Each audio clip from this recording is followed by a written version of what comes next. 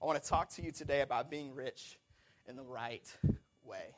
How can we be rich in the right way? And as we finish this series, I want to show you in Luke chapter 12 a story of someone who was not.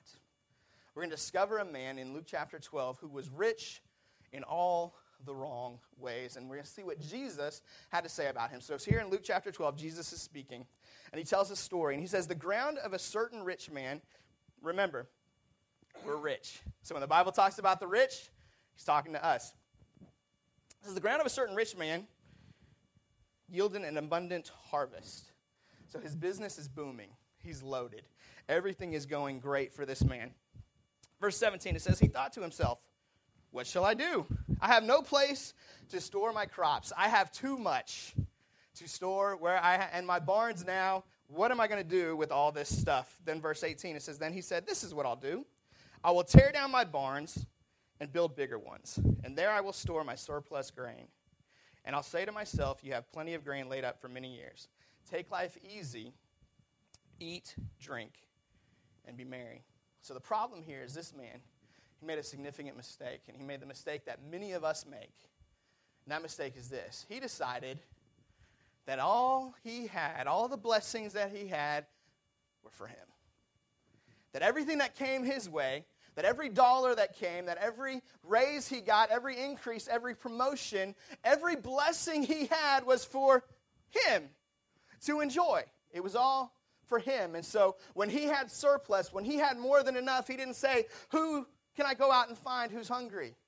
What beggar can I bless? How can I make a difference? What system can I set up to feed the people who don't have anything? He didn't say, how can I use this for the glory of God? He said, how can I find a way to keep it all for me? And Jesus didn't like this man very much. He loved him, but he did not like the way he operated. Check out what Jesus had to say. Verse 20 says, but God said to him, you fool. God forbid that God would ever look at us and say, you fool. God forbid that God would ever look at my schedule, that he would ever look at my bank statement and say, Troy, you fool. God forbid I would ever be in this situation. God said to him, you fool, this very night your life will be demanded from you. Then you will get what you have prepared for yourself. And verse 21 is so important. This is what Jesus said. He says, this is how it will be with whoever stores up things for themselves, but is not rich towards God. That's the phrase I really want to hone in on today, that we could be rich towards God. I want you to think about something for a minute and realize this. God wasn't angry with this guy because he was rich. God isn't anti-rich people. God loves you. That's good news, right? We're rich and God loves us. In fact, God's given us the wealth. He gave this guy his wealth. God's not against you because you have stuff, because you have money. God's not against you because you can afford to go on vacation. He's not against you because you can afford to have a flat screen TV. He's not against you because you have an iPhone. None of those things are why God does not determine, hey, I don't like you because of that. You're a fool because of that. God called this guy a fool, not because he was rich, but because he was rich in all the wrong ways. Because he saw riches as something simply for himself, and he was not rich towards God. And God said, you fool, your life is going to be demanded from you. The good news is there is a way for us to be rich towards God. And that's what we want to discover today. How can we not be the rich fool? Which, by the way, if you have a number of translations that'll put kind of a heading on a section, that's what this is called. This is the parable of the rich fool. God forbid that City Church would be a church of rich fools. God forbid that we would be a congregation of people that God would look at like he looked at this man. There's a way for us to do it better. There's a way for us to be rich towards God, and we're going to discover that today. 1 Timothy 6, 17 through 19. If you've been here, you should already pretty much have these verses etched in stone in your heart. We have been going over them week after week. We're going to do it one more time. It says, command those who are rich in this present world. Everybody say, that's me. That's me. That's all of us, right? We're rich in this present world. Command those who are rich in this present world not to be arrogant or to put their hope in wealth, which is so uncertain. Don't put your hope in money. It will fail you. It will not come through when you need it to. Said, but to put their hope in God, who richly provides us with everything for our enjoyment. That's where our hope belongs. Aren't you glad God wants us to enjoy what he's given us? Aren't Aren't you glad God's for us and not against us? That's good news, man. That's great news. It says, command them again. Verse 18. Notice Paul didn't say suggest to these rich people. Notice he didn't say this is a good thing to cover if you got a little extra time in your service next week. He says command them. This is strong. This is intense. This is important. Stress this. Command them to do good, to be rich in good deeds, to be generous and willing to share. Verse 19, we haven't covered this quite as much. It says, in the same way, or in this way, they will lay up treasure for themselves as a firm foundation for this coming age, so that they may take hold of that life, which is truly life. Paul seems to suggest the possibility that someone could follow Jesus, that someone could profess Christ, that someone could go to church, and yet be so rich and live their life in such a way that their life was actually just counterfeit, that their life was fake, that their life wasn't truly life. And so he says, command them to do these things, to be rich, to be generous, to be willing to share, to be rich in good deeds. Why? Because then they're going to take a hold of life that is truly life, not fake, not counterfeit, not plastic, not flimsy, but real and eternal. Paul seems to suggest that it's possible, and I believe that if Paul were to stand in front of us today, if he were to preach at City Church, I believe that he would probably be able to look in the crowd and say, there's probably some people here who are living a life that's counterfeit, who are simply being rich towards themselves and not being rich towards God. I believe that Paul could probably see that. Here's what I believe. I believe there's more in you than you're currently experiencing. I believe that God's got a higher place for you, for all of us, myself included, when it comes to our generosity, when it comes to being rich towards God. So we're going to, one more time, say this statement that we've been crafting together over the past few weeks. We've been building from one week to the next. If you'll go ahead and put this on the screen, if you guys will say it with me, say, God has blessed me. We'll start over. Everybody with me? God has blessed me with more than I need. I'm rich. I will not trust in riches, but in him who richly provides. Because I have more, I will give more and do more. And later on today, we're going to add one last little piece on there. We're going to talk about love others more as well. It's going to be our last little chunk of this. But man, I've been having you say that week after week because I believe that faith comes by hearing. And first of all, we got to believe that we're rich. We got to embrace our identity. A couple weeks back in our Gideon series, we talked about how identity determines destiny. If you see yourself as poor, you're going to try to hold on to everything. We've got to get the right identity. We've got to see ourselves as rich to where we can allow God to let things flow through us. So I've been saying it week after week and making you say that you're rich week after week. Why? Because your identity is important. You got to see yourself the right way. You got to see yourself the way that God sees you. And I promise when God looks at you, he sees you as rich. So we got to get that identity down. But then we've been declaring, okay, because we are rich, we're not going to trust in riches. We're going to trust in the one who richly provides. We're going to give more because we have more. And we're going to do more because we have more. And today we're going to talk about how we're going to love more because we have more. I believe there's things that God wants to say to us this morning, specifically to where we are as the body of Christ, specifically to those of us in this room. I think he wants to speak life and breathe wisdom and maybe even bring a little ouch, maybe, when necessary.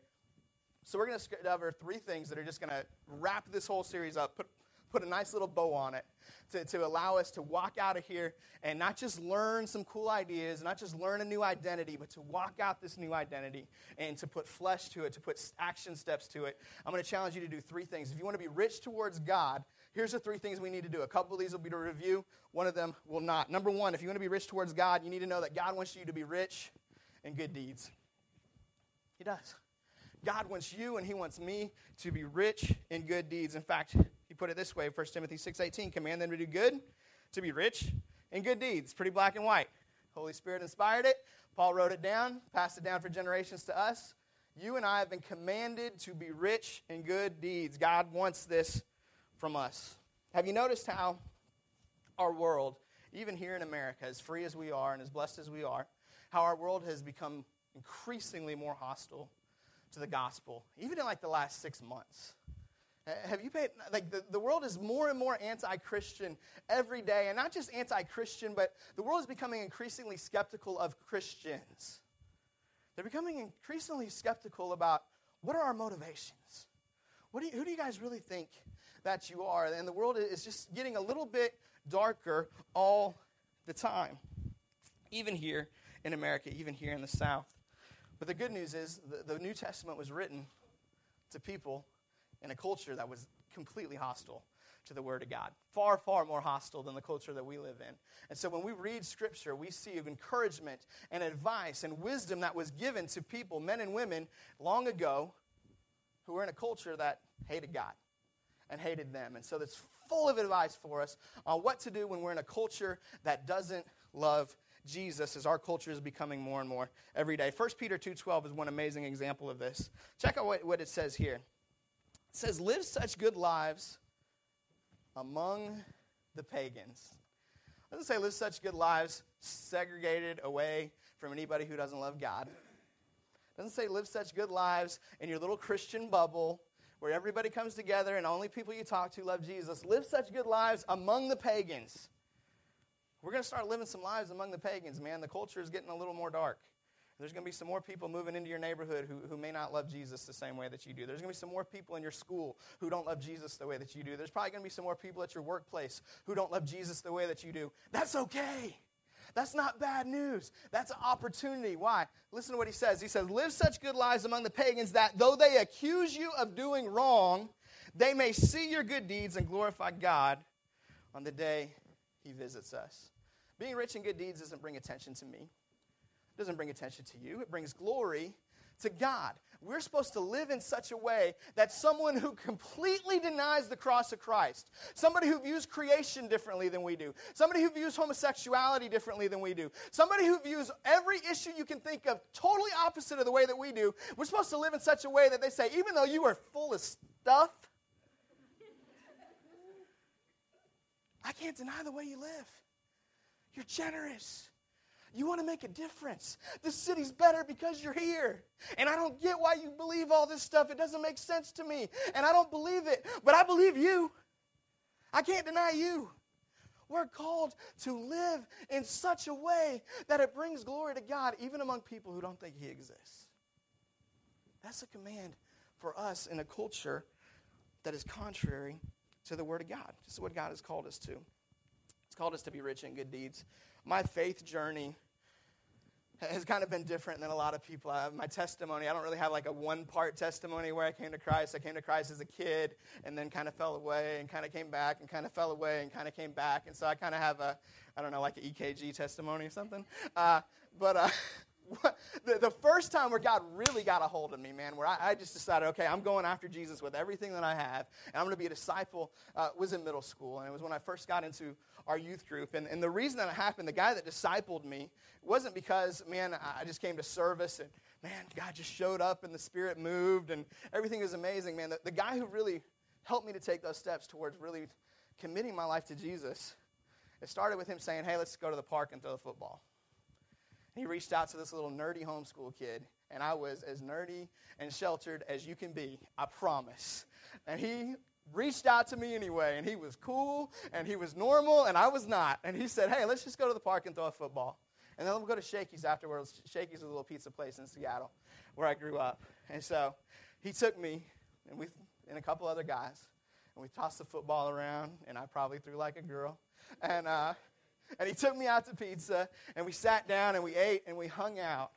And he did that about 4 or 5 times. And that was it. He didn't sit down and say, now let me tell you about the 12 principles about Jesus, and here's the 10 commandments, and you need to memorize this. He just loved me. He just got to know me. He just treated me like I was like everybody else, even though I knew I wasn't. And he loved on me. And his good deeds were what really opened me up to say, you know what? I want to be like you. I want to have what you have. And the potential inside of you to inspire someone else simply with a good deed is mind-blowing. If we'll simply step out and begin to allow the Word of God to come out of us and simply begin to do the things that God has commanded us to do. Every Sunday morning here at City Church, I counted it up this week. You know that one service, we have anywhere between 25 to 30 people that serve every weekend? That's kind of crazy to me. I mean, our average attendance, especially over the summer, is like 75, 80. So almost half of our church is serving on a given Sunday morning, which is crazy. And that's just on a rotation basis. So you guys are awesome, by the way. Let me just say that. But it's amazing to me that of those 25 or 30 people are coming in to hold a baby and change a diaper of a kid that's not theirs. They're coming in early to brew some coffee that somebody else is going to drink. They're coming in early to grab an umbrella, run out in the midst of the rain to meet a single mom who's struggling to get her 3 kids in dry. And these people, they come in and they serve, and they do these little things, and I probably would guess that 90% of you don't realize the impact that you make. That 90% of the people who serve, you only have just a little bit of a glimpse. In fact, I probably don't even realize the impact that you make, but I would probably believe it's 10 times greater than you do. Because what happens is people come in, and almost every weekend, I'd say probably about 75% of the time, somebody says, you know what, I'm taking a step forward with Jesus this week. I'm making a fresh start with God this week. I'm not going to be the person that I was. Something has spoken to me, and I got to be different. And you know what? That doesn't happen because of what's preached back here. Yes, what is preached back here matters, but they've already seen the gospel fleshed out in 20, 25, 30 people before they ever hear the gospel proclaimed. And when you combine the visual gospel with the ability to hear the gospel and the truth of the word of God, all of a sudden it comes together. And that's what Peter's talking about. He says they may not agree with your theology. They may not agree with what's written down in this book that you believe in, that I believe in, that we know is true. They may not believe that Jesus actually literally died and rose again for their sins, but they can't deny what you do. They can't argue with what they see. And if you'll live your life in such a way that it always points to Jesus, he's going to get glory even in the midst of a culture that hates him. And that's what God's calling us to do. We need to be rich in good deeds. You can do that for others. God can use you to point people towards Jesus. And he can do it both in the context here at church. Man, if you're not involved, if you're not serving at City Church, we've got more opportunities. We got more places. And we'd love to talk to you about those opportunities. I know somebody went up to Melody last week and said, hey, I need to get involved. What can we do? And she's helping her figure that out and sort through what her options are. We'd love to have that conversation with you. We'd love to help point you to that. But if you are serving here at City Church already, know that it's not just limited to serving at City Church. God wants us to live our lives out there among the pagans in such a way that people look and see Jesus. God has called us to be rich in good deeds. Secondly, if you want to be rich towards God, God wants you to be rich in generosity. One of my favorite proverbs is Proverbs 11:25. It says that a generous person will prosper. He who refreshes others will himself be refreshed. In fact, we took this verse a few years back when I was still specifically youth pastor over the 662, and we got some nice water bottles printed up with the 662 logo on it, and we gave them to all of our 662 leaders based on this verse. Said, you know what? You refresh others, you're going to be refreshed. Just kind of a little way to remind them that, hey, you're blessed when you serve. You're blessed when you're generous. You're blessed when you help somebody else. 2.5 years ago when we took over the church, if you've been around City Church for a long time, you probably know a lot of this, but we were not in the best spot financially. Our bills were bigger than our income kind of situation. And when I took over the church and actually found out what the finances were, because I was just the youth pastor and I was very naive and stupid and didn't realize how bad it was, I was pretty freaked out. And one of the first things that I noticed was that we weren't giving anything to anybody because we were just trying to survive. And so it's been a long process of becoming a generous church and prioritizing generosity. But I just want you guys to know a little bit about what happens when you give, because I know a lot of you probably don't know. Here's some of the things that happen when you guys give. City Church right now, we give $250 every month to an organization called ARC. ARC is, in my opinion, the premier church planting organization in the world. They've got a phenomenal system for planting churches. And so we are sending $250 a month, $3,000 a year, to help start new churches. But the amazing thing about ARC is when you invest in ARC, as they start these new churches, the premise that they have is they basically pay it forward. They never pay the money back. They invest $30,000 into help a new church start, and then that church turns around and gives money to new church plants as that church grows.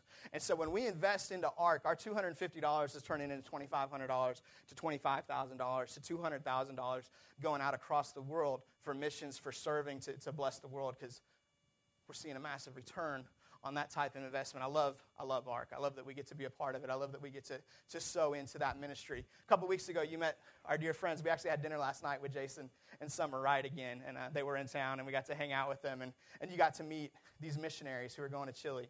City Church supports them $200 a month. We give $200 a month to help set up their trip to Chile, to get them into that country, to begin to work against the sex trafficking, to begin to work with church planting, once again, something that's very dear to our heart, to plant new churches. We love that. You guys gave an offering, both on Sunday morning and then Wednesday night we did offerings for Jason and Summer, just on the spot, spontaneous, with no warning. You guys gave over $700 to help advance that cause. Not only that, you guys pledged over $200 a month to sponsor them, to support them. Our church is being generous, man. We're beginning to invest. We're beginning to refresh others. We've got other avenues of generosity. We've got other missionaries that we support, other things that we're doing. That's not even counting the things that we're doing in Mission OB. Are we as generous as we need to be? Probably not. I think God's called us to a greater place of generosity. I think there's more that we need to do in our community. There's more that we need to do in our world. But I'm telling you, we've come a long way. And God's going to take us further. And God's calling us to a better place. So I just want to say thank you guys for your generosity, because none of that stuff happens if we don't give. Man, none of that stuff is able to be carried out. There's a church plant that isn't receiving that money if all of a sudden we just all decide, hey, we're not going to give this month. And you guys are financing those things apart from what's happening on in this house. And man, I love what's happening in this house. Man, there's people coming to Jesus, man. There's people who are being discipled. There's a difference being made right here. It's amazing what God's doing at City Church right now. But even apart from that, what God's using us to do outside of our walls is incredible. God's called us to be rich in generosity. Just with this week, one of you shared with Melody and I how you started sponsoring a child through Compassion International after we talked about it a few weeks ago, and you just realized how rich you were and how blessed you are, and said, you know what, I needed to start doing a little bit more. And so there's a kid now, somewhere in South America, I want to say Bolivia if I remember correct, but there's a kid out there in South America, a little girl, who's receiving food, health care, and Jesus, the gospel. Because one person in City Church said, you know what, I'm going to cut out $35, $40 out of my monthly budget and sacrifice so this kid can be blessed. You know what I think? I think that person's going to be blessed massively as she sows into that little girl. I think there's going to be an incredible blessing that comes. Because you know what happens? When we refresh others, we ourselves are refreshed. The generous will always prosper. That's the call and the promise of God. So God's called us to be rich in good deeds. He's called us to be rich in generosity. And number 3, if you want to be rich towards God, this one might be require a little bit more thought, but I think you're going to follow me with this. It says number 3, God wants you to be rich in relationships. I want you to be rich in relationships. Some of you say, well, how is relationships with others being rich towards God? Well, the best way I can illustrate it is this. The past month or so, 6 weeks anyway, my wife has had 2 baby showers and been just blown away by the response. And people have just loved on her and been generous, and we've been given so much. So much. We've got about 6 weeks left until baby Saturn gets here. It's starting to get scary. Starting to get real. Went to the baby class yesterday, the birthing class yesterday. Starting to get real. Starting to learn how to breathe. Right? It's coming down. Baby about to be here. But so she's had these 2 baby showers, and people have just loved on her and blessed her. And it's all for her. You know, her name's on the baby shower. It's Melody, on the name on the gift, on the card, etc. But you know how blessed I am when that happens? And not just because that means I don't have to go buy a crib. But I'm blessed because my wife's being loved on. You know what that means to me? When I see somebody else treasure my wife, when I see somebody else prioritize my wife, when I see somebody else love and be generous towards my wife, that means everything to me. That's my girl. That's my bride. That's my baby. And you know what? Jesus has a bride too. And Jesus' bride is you. And it's me. It's the body of Christ. And I believe that when we are rich in relationship towards one another, when we prioritize each other, when we make time in our calendar to prioritize the people of God, I believe that Jesus is blessed. Those of you who are parents, you know there's no greater blessing to you than for somebody to go out of their way to love your kid, to bless your kid, to do something awesome for your kid. Well, God's got kids too. That's us. And I believe the Father is blessed when he sees his children be blessed, when he sees us prioritize each other and need each other and love each other. John chapter 13, 34 and 35, Jesus puts it this way. He says, a new command I give you, love one another. Not tolerate each other. Not put on a fake smile on Sunday morning when you have to do the meet and greet and you get mad that the pastor makes you shake somebody's hand every Sunday morning. Love each other. It's a very, very strong command. As I have loved you, so you must love one another. So it's like, okay, how much, Jesus? Well, he says the same way I love you. How much does Jesus love us? He laid down his life for us. It's a pretty intense love. This is not a superficial love. This is not fake. Verse 35, it says, by this. Everybody say, by this. By this. By what? By the way that you love each other, everyone will know that you are my disciples. If you love one another. The evidence of your discipleship is not how many verses you can quote. The evidence of your discipleship is not how many church phrases you know or how much Christianese you can speak. The evidence of your discipleship is not how many Christian friends you have. The evidence of your discipleship is not how many Christian t-shirts you wear or how many Christian movies you go to or how many verses you post on Facebook. I'm not hating on any of those things, but I'm just saying that's not the evidence. The evidence of your discipleship is how much do you love God's people? Whoa. That's like mind-blowing, right? We are called to be rich in relationships, to not just kind of nod at each other, not kind of do the what's up and go on with life, right? But to get in each other's life, to know each other, to love each other, to put our blood, sweat, and tears on the line for each other. And God's called us to that place. The heartbeat of City Church doesn't happen on this stage. It doesn't happen in the seat that you're sitting in or the seat next to you. The heartbeat of City Church, the reason that this church exists is so that, man, God's people can come together and iron sharpen iron and reach a community together for the glory of God as we love each other. And so it happens in living rooms. It happens over cups of coffee. It happens in places all throughout the county when you guys get together outside of coming together in this place. When God's people love each other, when you bless each other, when you look out for each other, when you're generous to each other, when you help each other. That's what this thing is all about. That's what we're striving for. That's the place that we want to go. A year ago, about this time, we wrapped up a great experiment. We had been through different iterations of this thing called small groups before at City Church, and we tried small groups and pushed it really hard, and then they kind of died, and then pushed it really hard, and then they kind of died, and then we tried probably 3 or 4 different small group launches, and when we took over the church, we said, okay, we're just killing small groups. We're not doing small groups because we can't do them well. We can't do them right. I don't know why, but they're just not working at City Church, and so we killed them, and last summer we decided, okay, we're going to try an experiment. We got a new idea.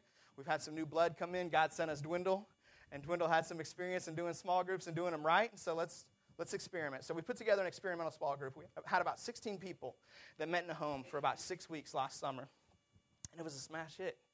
It was huge. We started doing life together and praying with each other and interceding for each other and sharpening each other and said, okay, there's some potential here. We see how this maybe could work. So last fall we launched full-scale open small groups. We launched 3, and we decided to call them city groups. And so we launched these 3 city groups, and they were a hit. They were a success. People loved them. People connected. They got deep into them. So the spring, we upped it to 4 city groups. We went to 4. We took a shot. Man, massive success.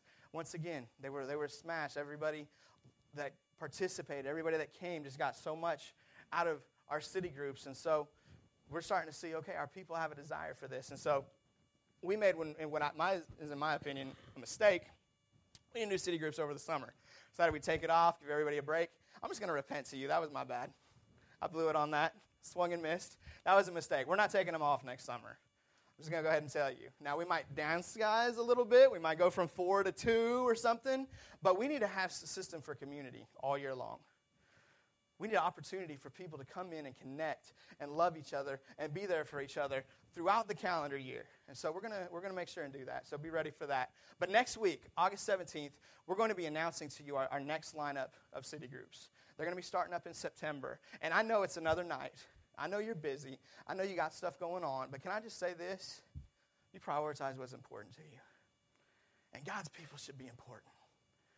You need God-given community. I need God-given community. We need to make this a priority. And so last semester, we had about 35 people involved on an average week in city groups. Average attendance was right around 35 out of a church of around 75, 80 in attendance. So a little bit under half. I think we can do better. I think we can do better. I think God wants us to do better. I think we have to do better. I think we need community. I think you need brothers and sisters that are going to be there for you. I know that we're almost out of time today, and I don't want to hold you up, but I'm just going to tell you just a little bit about our city group last semester, just because it's what I know and what I saw. And in our little bitty city group, and we had the smallest city group, go Pastor Troy, right? Okay, we had the smallest city group, I think, in the history of city groups. We had weeks where we literally had 4 people, Melody and myself, and we're looking across at Mark and Misty, and let's do this. And so there were some rough weeks, man, numbers-wise. But even in the midst where we might have 4 or we might have 6, we would just be blown away week after week by what God did in that group. I mean, shocked by it. First of all, we laughed a lot. Okay? If you've never sat in a living room with Donna Fulp, you are missing out. Okay? I'm just saying. You don't know what you're missing. Whatever group Donna goes to, just go to that group. All right? That's like... Just everybody in that group. It'll pay off, I promise. No. But if you've never done that, you're seriously missing out. But we would laugh so much, and I discovered that Mark's got a hilarious sense of humor, and I just thought Mark was kind of Mark. But he's great, and he made us laugh time after time after time, and we just had so much fun. But in the midst of that, here are just the life situations. In our group, which averaged about 6 to 7 people on a given week, here's what we had. We had a family go through a miscarriage. We had 2 men who had major job situations and needed a job like a drop of a hat, and the city group was able to help them step up and find a job. We had a woman who was in a position, and she was in her job going through some massive, intense persecution. And we gathered around her, and we prayed for her, and God opened the door for her to find another better position somewhere else. And she got out of that place of persecution. We had a man who had recently come back to God, who just poured out his heart about what a difference this church and this city group had made in his life, and how he was growing week after week, and how God was just blowing his mind with all the stuff that he was showing him. And I could go story after story. I got like 4 more in my notes, but I don't have time to hit them. Man, in our little bitty group, and every week, Melody and myself would look at each other afterwards, and we'd be like, how does this keep happening? How does God keep showing up in such a small group of people? Because, man, if you'd have told us when we started it there was going to be 5 people there, we'd have been like, we'll go to Dwindle's group. And yet, we discovered that Mercedes, with the amen, she hosted Dwindle's group. But we discovered, man, the power of community. We discovered, man, that we needed each other. And we were going through stuff. And there was challenges, and there were things in our lives, but that we made each other better, and that we linked up, and we prayed for each other, and we interceded for each other. We actually saw God answer our prayers. How cool is that? You ever had God answer your prayer? Man, if you haven't, you're missing out. Start praying with some faith and expecting God to do something, because he will. And man, it was just amazing to come together week after week with this small group of people and say, you know what? It's worth it. It's worth it to clean up our house. It's worth it to open this place up. It's worth it to put in some time and prepare a little lesson to discuss with some people and have some discussion questions as we dive into the Word of God. And I know you got stuff. Trust me, I know. I'm busy. I'm about to have a baby. I'm about to be extra busy. I understand. But God's people are worth it. And even if over the next 13 weeks of this semester, even if you don't have a job situation, even if you don't have a death in your family, even if you don't have a tragedy that you go through, there's going to be somebody in that group who needs your stability, who needs your love, who needs your wisdom, who needs this great situation that you're in to speak encouragement into theirs. But you don't know what's going to happen the next 13 weeks.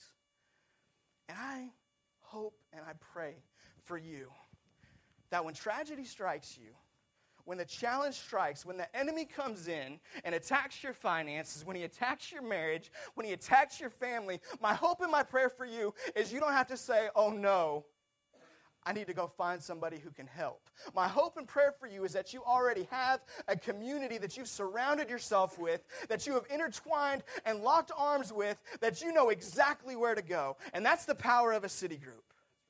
That you don't have to look around and say, what am I going to do? You know exactly what to do. I need to call my city group.